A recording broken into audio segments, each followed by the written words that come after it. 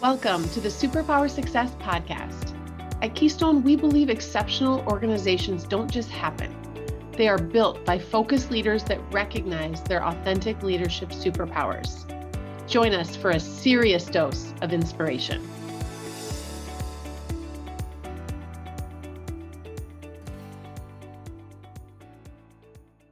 Welcome to the Superpower Success Podcast. We are so glad you're here, and we have got a great show for you today. I've got Alyza James. She's the owner and CEO of City Girl Coffee.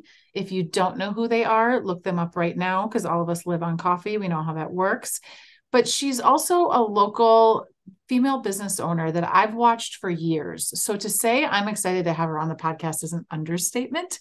I love what she's doing. I remember years ago, she won awards at something I was at, and I just thought, this chick looks cool. Like, she knows what she wants and she knows what she's doing. And, you know, she's in a unique space too. So I'm just excited for all of you to hear her journey and for us to talk all things leadership. So Alyza, welcome. Thank you, James. I'm so excited to be here. I'm excited to have this conversation. And we just had a conversation on your podcast a couple of weeks ago.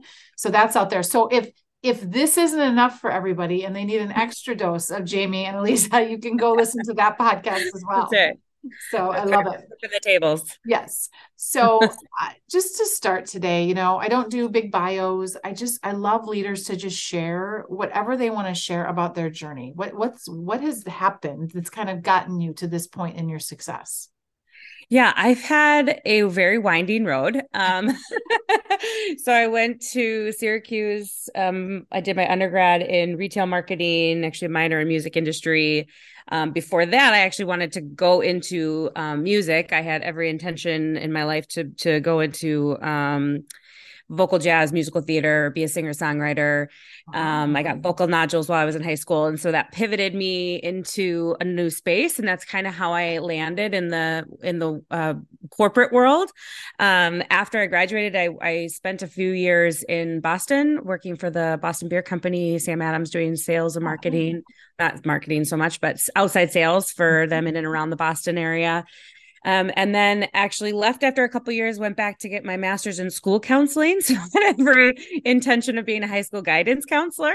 And right after I finished that program, my parents, whom started the company, Alakef Coffee Roasters, so they started our family in the coffee roasting journey in 1990, came to me and said, you know, we really are ready to retire.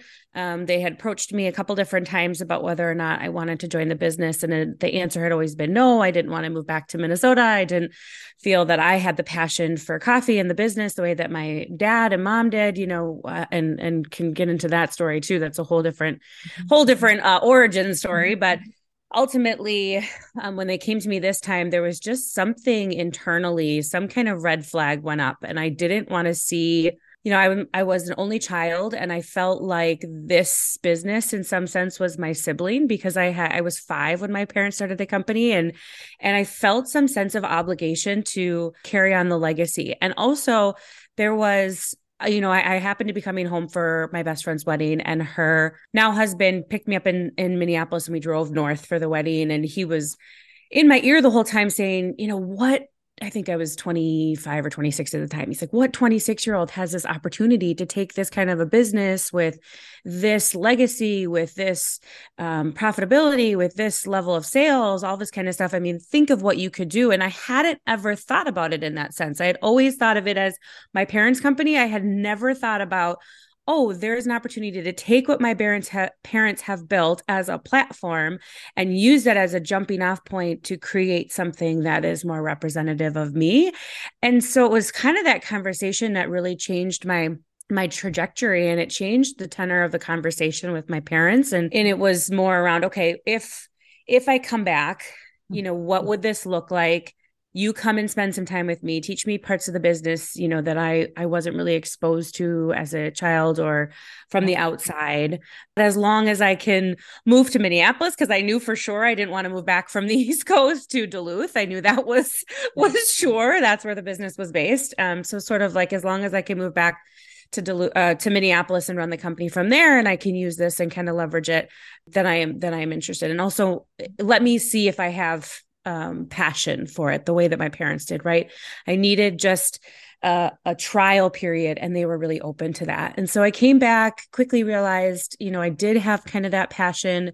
But what I realized was, my parents had built this amazing company, but we had just sort of lost our differentiation in the marketplace. So the space that the company was living in was just so drastically different from what it had originated in. And so I kind of set out on this journey to create something that was, again, kind of more representative of me and my voice and the next coffee consumer. And that's how we sort of stumbled into the City Girl brand, because I attended a breakfast for an organization and became aware of the inequity that female farmers are faced with, and really kind of my aha moment to say, okay, here's an opportunity to take coffee and align it with my values. And that really is to empower women and to bring awareness to the inequity that female farmers are faced. And so with the City Girl brand, we've been able to, source exclusively from women owned and managed, and then work through some various organizations and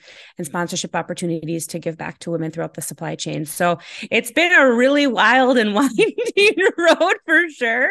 But it's been an exciting one.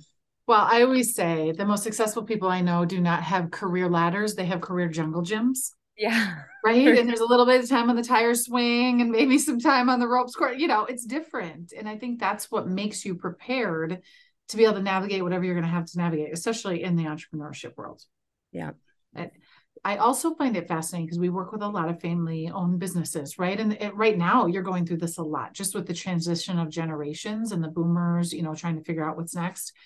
And what I love is that, you may not realize it being this close to it, is that your family and your parents allowed you to take the business and make it what your passions were, right? Yeah. Knowing you could have an impact, you could be profitable and make money doing that. A lot of families hold on to, this is what we've always done it, and they force the next generation into that same mold. Yeah. And I think that's where a lot of businesses struggle, in those family businesses specifically, through the generations. Well, and I think kudos to my parents, because it was actually, so I graduated college in 2008. So at the peak of the recession, and my parents know me very well, and they know that if I can take a path of least resistance, I will. That's not to say that I'm lazy. It's just that I try to be crafty about it. And so I think they saw the writing on the wall that if I didn't have to go out and look for a job, because it was a really challenging job market, I would just instinctively fall back on it and come back to the business, because that would be apparently easy for me to do. And so at that point, my parents actually said, you are not allowed to come back to the business. If at some point down the road you decide you want to, because you are passionate and you see an opportunity to make this your future, then we can have that conversation and welcome you. We will welcome you with open arms. But at this juncture, this is not an option for you. You have to go out and figure out something for yourself and sort of make your own path a little bit first. And then we can have that conversation. So I think, and then it was when the first time they came back, I was like, nope, not ready, so it was really a timing thing for us. But I think, kudos to them, because I think that is really a challenge for a lot of second generations is, again, I sort of use this word obligation, but for me at that point, it wasn't like an obligation in a negative sense. It was an internal sense of drive, right? Legacy and yeah. Yep. But you had to find that out on your own. And I think that's it's a beautiful story, because it doesn't always happen that way. Yeah. If you look back, even in your more corporate days and as you've grown City Girl Coffee, is there a leadership moment that really formed who you are as a leader? Like that moment where you're like, I'll never forget, someone said this to me. It's hard for me to pinpoint a moment, I think, because the challenge, again, I was so young to be stepping in as a CEO owner. So the transition between my parents and I was meant to happen much more slowly. And because of the things I was doing with City Girl, and I had opened like a cafe concept at the same time that was a different entity. And my parents, again, kudos to them, kind of were like, you know what, this is your journey. These are your risks. You need to have ownership. You need to have ownership now. So that transfer of power, so to speak, quote unquote, happened much sooner than I had intended, and probably sooner than maybe it should have. I probably wasn't ready to take quite on what I took on. But because I was young, because I was that second generation owner, there was so many challenges in that I would get faced with a lot of, well, that's not what your mom or dad used to say, or we've tried that before, or, pipe down, little girl, like, you don't know what you're talking about. Very dismissive, very condescending kind of communication. And there were several employees who had literally watched me grow up. So to have them, to have them see me as not this 5-year-old, 6-year-old little girl who was coming in from dance class next door, playing with and eating chocolate covered coffee beans, to see me as the leader of the business was definitely a challenge. And I tried to really walk that line. But I think there was a moment about maybe 2 years, maybe 3 years in, 2 or 3 years in, and I had reinstated end of year reviews. And it was like the first year that I did them, everything seemed fine. Then all of a sudden it was like everything had gone off the track. The feedback I was getting from every employee was terrible feedback. It was really negative. No one seemed happy. And I just remember I was driving back from Duluth after those, and I called my parents and just sobbing, like, I've totally failed. I have completely failed. Things are off the track. Nobody's happy. I've ruined this company, all this. And it was that moment, I think, that I had to dig down inside and say, it is not my job to pacify, to try to emulate my parents. It is my job to establish myself and my voice and make myself the beacon for what I want the culture and tenor of this company to look and feel like. I need to step up now. I need to step into that position. And so, we did an all company 2-day meeting, and we took a step back and did a ton of start with why, Simon Sinek, and really get back to the basics. And that, I think, was a turning point for me to say, okay, I have value. I have perspective that is important, is necessary, and I need to vocalize it much more frequently. I need to have a more physical and heavy presence in terms of what my leadership looks like. So I think that, again, it's sort of a winding journey, but I think for me, that was probably the pivoting moment. And I love what I hear in that story is you had to build trust, but trust isn't just pacifying people. Trust is they had to feel like you had the reins and you saw how the market was changing, right? You saw that kind of vision of what we should be. And that helps plant the seeds of change, because it is change no matter what. They're going through that. Yeah. I think about it now too, because our company is going through kind of another transition period, and, we have team members not navigating that with us and choosing to step back. And we have, everybody is frustrated, and I understand that too. And it's our job as leaders to take ownership and responsibility, but also to guide from a place of possibility and to not live in the stuck and the yuck. Right. So we had a 2-day company meeting. So we just recently separated. We've got the Alakef, which is the legacy company and the brand, and then City Girl. And so we've just separated those sort of in a more formal way, as now, City Girl is really kind of grown into its own entity. And so I was meeting with really just more of kind of the Alakef core team. And it was just a lot. Like the first day was just kind of a lot of like coming back to what the core challenge and problems are. And so the second day, I really started that meeting from a place of, listen, I know that this thing exists and we are not going to solve this today or tomorrow. I am working around the clock to get that solved. But what I'm asking from you is for you to put yourself in a place of 6 months from now, 9 months from now, 12 months from now, when we are beyond this challenge, and to put yourself in a place of possibility. Because from this place of like, we are living here day to day, and it sucks and it's yucky and it doesn't feel good and it's hard. We can't even dream of possibility. We can't even think of possibility and solution. So I'm asking to just put yourself, I know it's hard, right?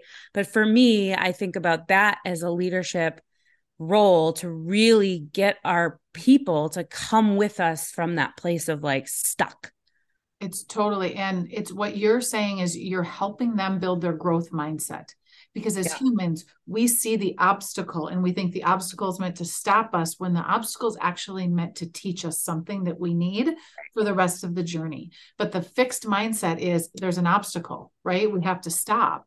And growth mindset is, but what's around that obstacle? Like, Yeah. let's go find out what's on the other side of it because there's more, we have more potential. And you also reminded me, I know the listeners can't see this, but book I just got from Dan Sullivan and Benjamin Hardy just came out. 10X is easier than 2X.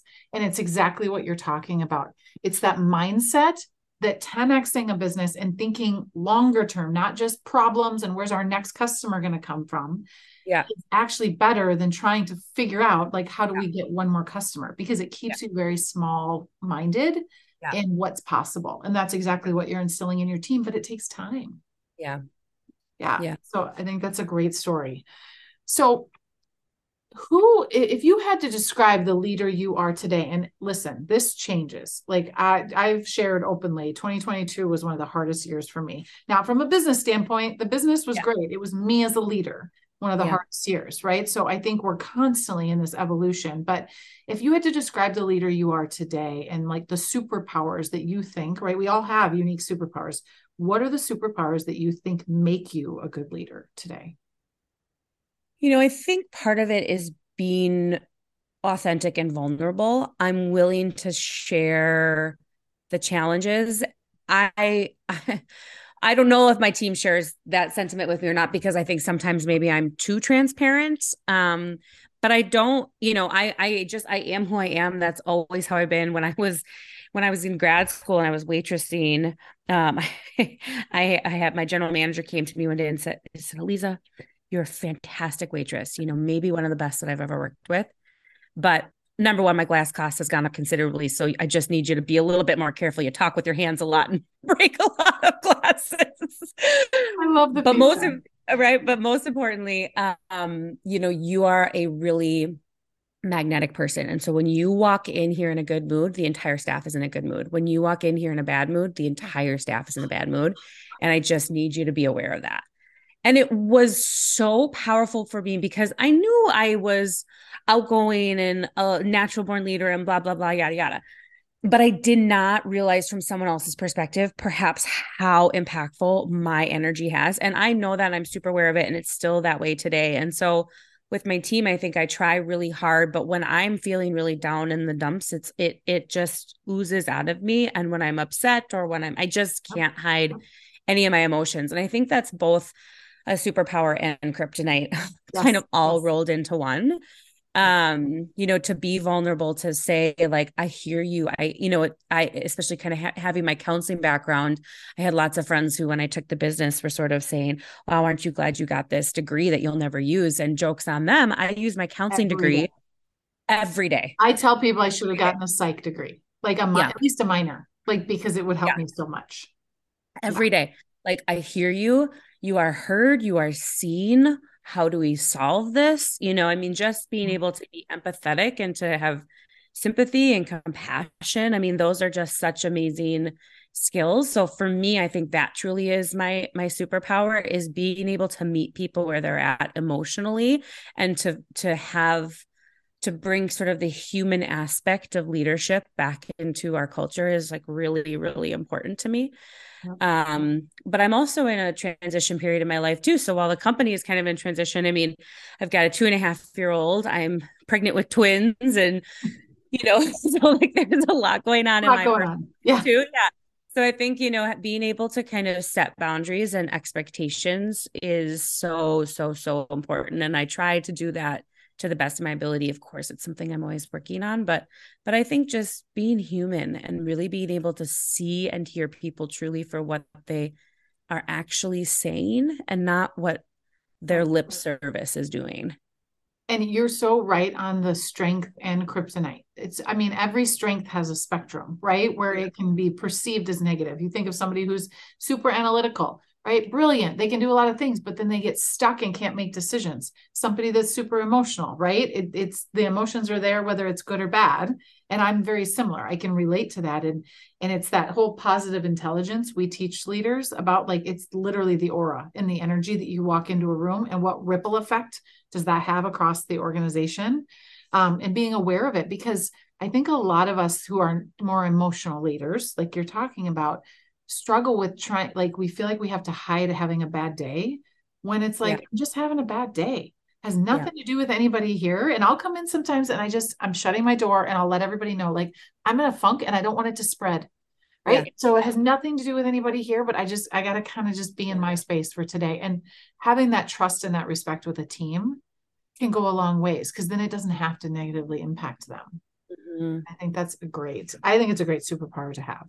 As you look at 2023 and beyond, and like you said, I feel like we're in the same place. We're at like a transition point in a business, which is just natural. It's like, I equate it to how kids grow, right? It's growth spurts, and then they kind of plateau for a while, and then they have a big growth spurt, and then they plateau. Businesses do the same thing. And so what's the biggest challenge that you're facing, or that you kind of see on the horizon for your business, and how are you tackling it? Yeah, I mean, right now it's just access to capital. I mean, I think, we've tried to bootstrap as far as we can, and having the right team around me to support the next stage of growth, because I recognize I'm not going to be able to do it by myself. Not that to say I haven't done it by myself. I have an amazing team, but when I say that, I mean just me at the top sitting by myself, kind of making big picture decisions. So that's our biggest challenge. And I think, quite frankly, we needed to start this journey 6 to 12 months ago, and it just didn't happen. And so we feel like we're playing catch up, and we're, at that pivotal point where we need the capital. We need it now. And it takes time, and to find the right resources, and to make sure that you are building the right team to support you, and not, lose momentum, to not lose steam, because we're really at risk right now. I think of, if we don't kind of make sure that next stage is fully invested and supported, then we run the risk of not being able to turn the corner and finally climb that mountain. So that's for sure. I mean, I'm spending just countless hours around the clock trying to figure out how are we going to solve, it's not just a one size, one fix solution. It's not a Band-Aid. Complicated. It's super complicated, right? There's short-term things that we need to put in place so that we can spend the time to get the long-term things like really well, situated and all of that. And so, and then obviously all of it is happening kind of in tandem with like the birth of my 2 children. And so it's like, how do I make sure that I balance, and I think that's both a real potential challenge for not just myself, but for the business as well. Like, how do I balance? I've got a toddler. I have 2 more babies coming.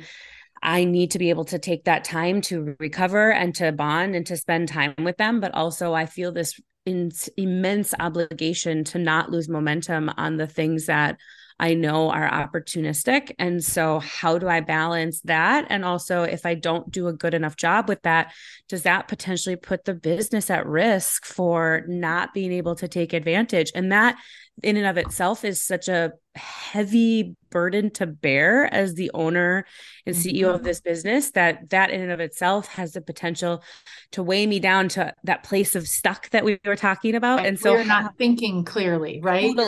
Totally. Yep. Yeah. And that's where, as we've talked about, right, advisors and other people that have been there or have seen this, right, kind of thing, is it's having those people around you that aren't your employees, right? They can say, okay, time out. Like, here's what I've seen, or here's who you should talk. Like, because I think that's such an important thing. And that's just community in general. Like, if we're in a room of 500 leaders right now, and you ask if you feel stuck in some part of your life, personally or professionally right now, raise your hand. I almost guarantee you 500 people will raise their hands. Totally. And so as entrepreneurs, and as, higher up you are, sometimes our stuck is a little more visible to everybody else, unfortunately. But everybody is feeling this right now. And I think we're just working through a lot of change, right? Societally, what we want out of, life, And it's not just your life stage. I think all of us are going through that in some way. And that's why leadership is so hard right now, because we're trying to help other people navigate life. Yeah, totally. Right. Yeah. So Yeah. is there anything you're doing right now in the business that you're like, this is working? This is something we started or something you're doing to help your team that you're like, you're finding success with it? I think so we started EOS Traction a handful of years back. I think just are we hitting it out of the park? Probably not. Are we doing it to the letter of the law? Probably not. But I think just having that structure and having a weekly meeting where our team can get together and really try to drill down into some of the challenges, I think that just creating that safe space and having the cadence of the quarterly meetings, the weekly meetings, Yep. that piece I think is extremely helpful. And then I think too, one of the sort of lessons I've learned is if the expectation is not crystal clear, then where is your right to have disappointment along that scale? And so I think just getting a ton of clarity on kind of what is the expectation for me and also from my leaders. Where do I expect people to step in, getting really clear on communication guidelines and things of that nature, where it just all kind of felt wishy-washy and it just led to kind of chaos. So I think that's one thing probably that we're really trying to kind of focus on, is to put some better kind of practices and procedures in place. And that's part of traction too, but just to really all of us to gain clarity.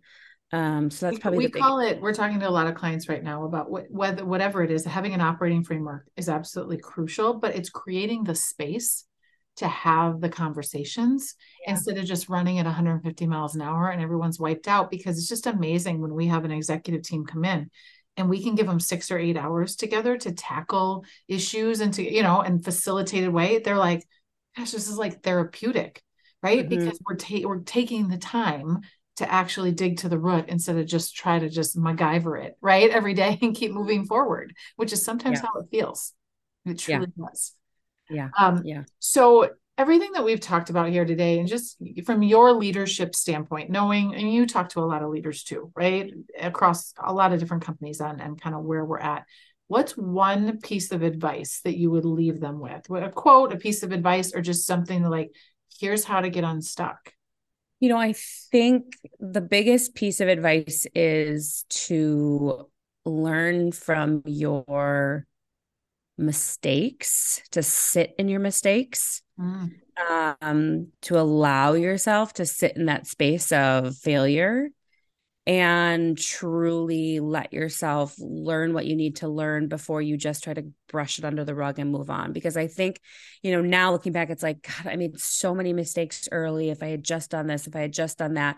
But early on, I was so scared of failure. I was so scared of disappointment, of disappointing my parents, of disappointing my staff, of disappointing myself, of whatever that was, that I just wanted to move at 1,000,000 miles an hour and just keep going.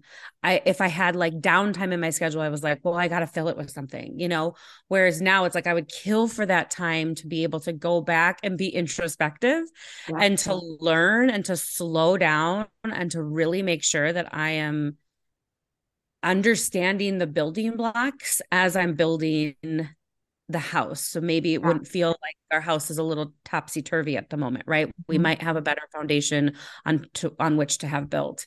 So that's, for me, I remind myself of that, okay, just sit here for a minute. It feels so uncomfortable and it's, it just is not fun, but just let yourself sit here for a minute so that you can really, truly understand what it is that you need to understand and learn, and then move on. Don't just push through it fast, because you will look back and wish that you had taken that time. It's so, everything you're saying is, so I have a concept that I use with my kids, but it's funny. I've thought about, there might be a book at some point around this because I feel so passionate about it. I call it sit in the suck. Yeah. Something happens, and I have teenagers. So when things happen, they're kind of dramatic, right? I mean, it's emotional and it's a tough time of life. And so something happens and they're in their room or they'll crying or they're upset, and I'll just go sit next to them. And I'm like, let's just sit in the suck for a bit. Like it sucks, right? Instead of saying, oh, it doesn't suck, you'll be fine. Like no, it sucks. Like, let's just sit in it and acknowledge the fact that, but now we don't want to stay here, right? But we can sit in it, we can acknowledge it, and then we've got to figure out what we're going to do next. Yeah. And it's that idea of you've got to let yourself sit in the suck. That's what I hear you saying. Yeah. 1,000%. Yeah. I love it. Okay. So I want to just take just a little different course here. I've got a couple bonus questions for you, just for us to kind of get to know you a little bit more. So the first one is, we believe that to lead well, you need to be well.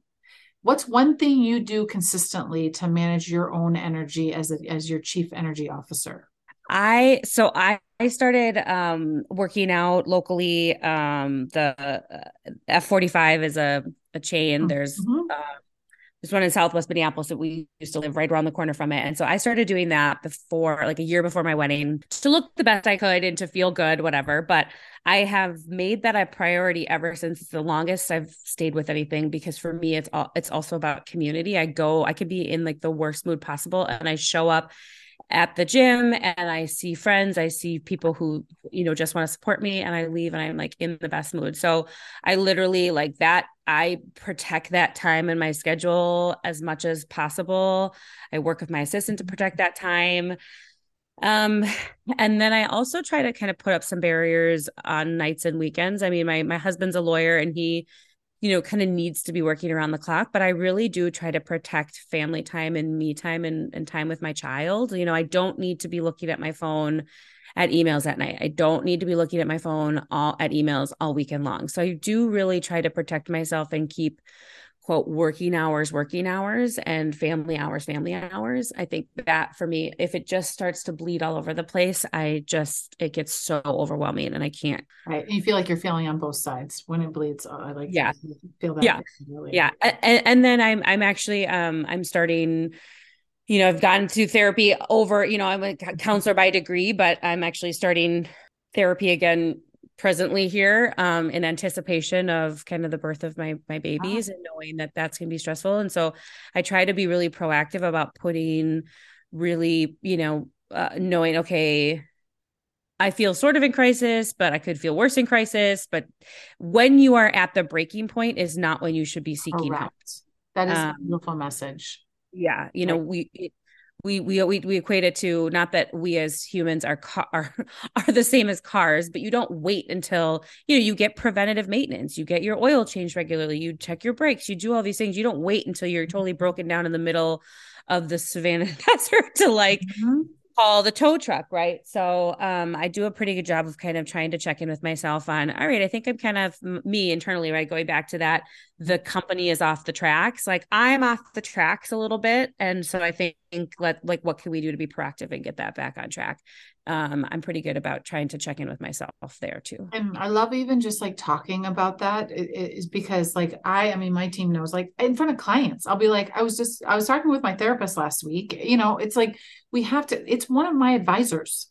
When I think about my business and my support team, right, that are around me, my therapist is right in there, because it gives me the place where I'm not going to dump on my spouse or my employees, right? It's just like, that's not necessarily the right place. And it's the place for me to work through the things. So I love, as leaders and entrepreneurs, we can just talk about it, that is an important piece. And I love that preventative maintenance. That's a great way to think about it. Yeah. If you could have coffee with any historical figure, dead or alive, who would it be and why?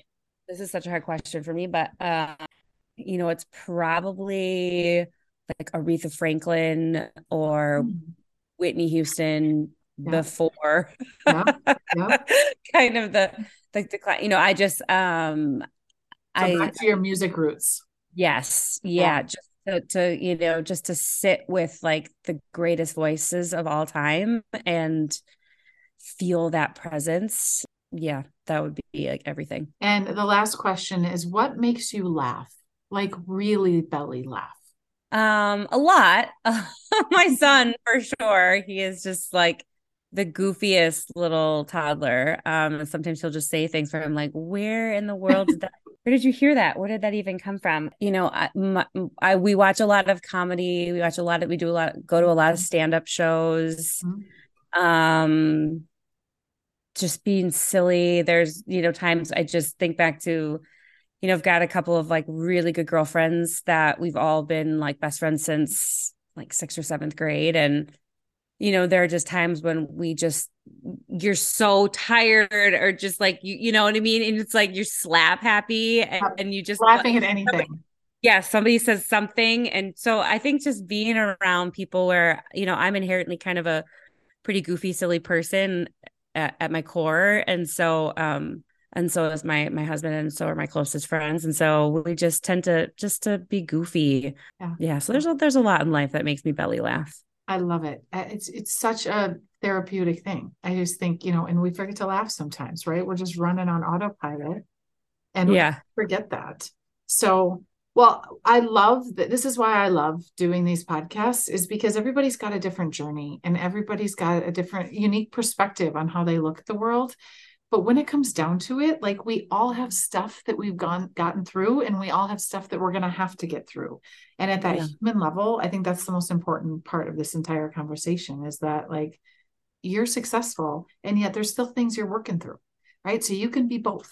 Right? You don't have to wait for it. So I appreciate you sharing vulnerably and just really sharing who you are with us, because I think it will help a lot of leaders say, like, I'm not broken. There's not something wrong with me, right? Like, other people have had struggles along the way too. And we've all got to just lift each other up to keep going.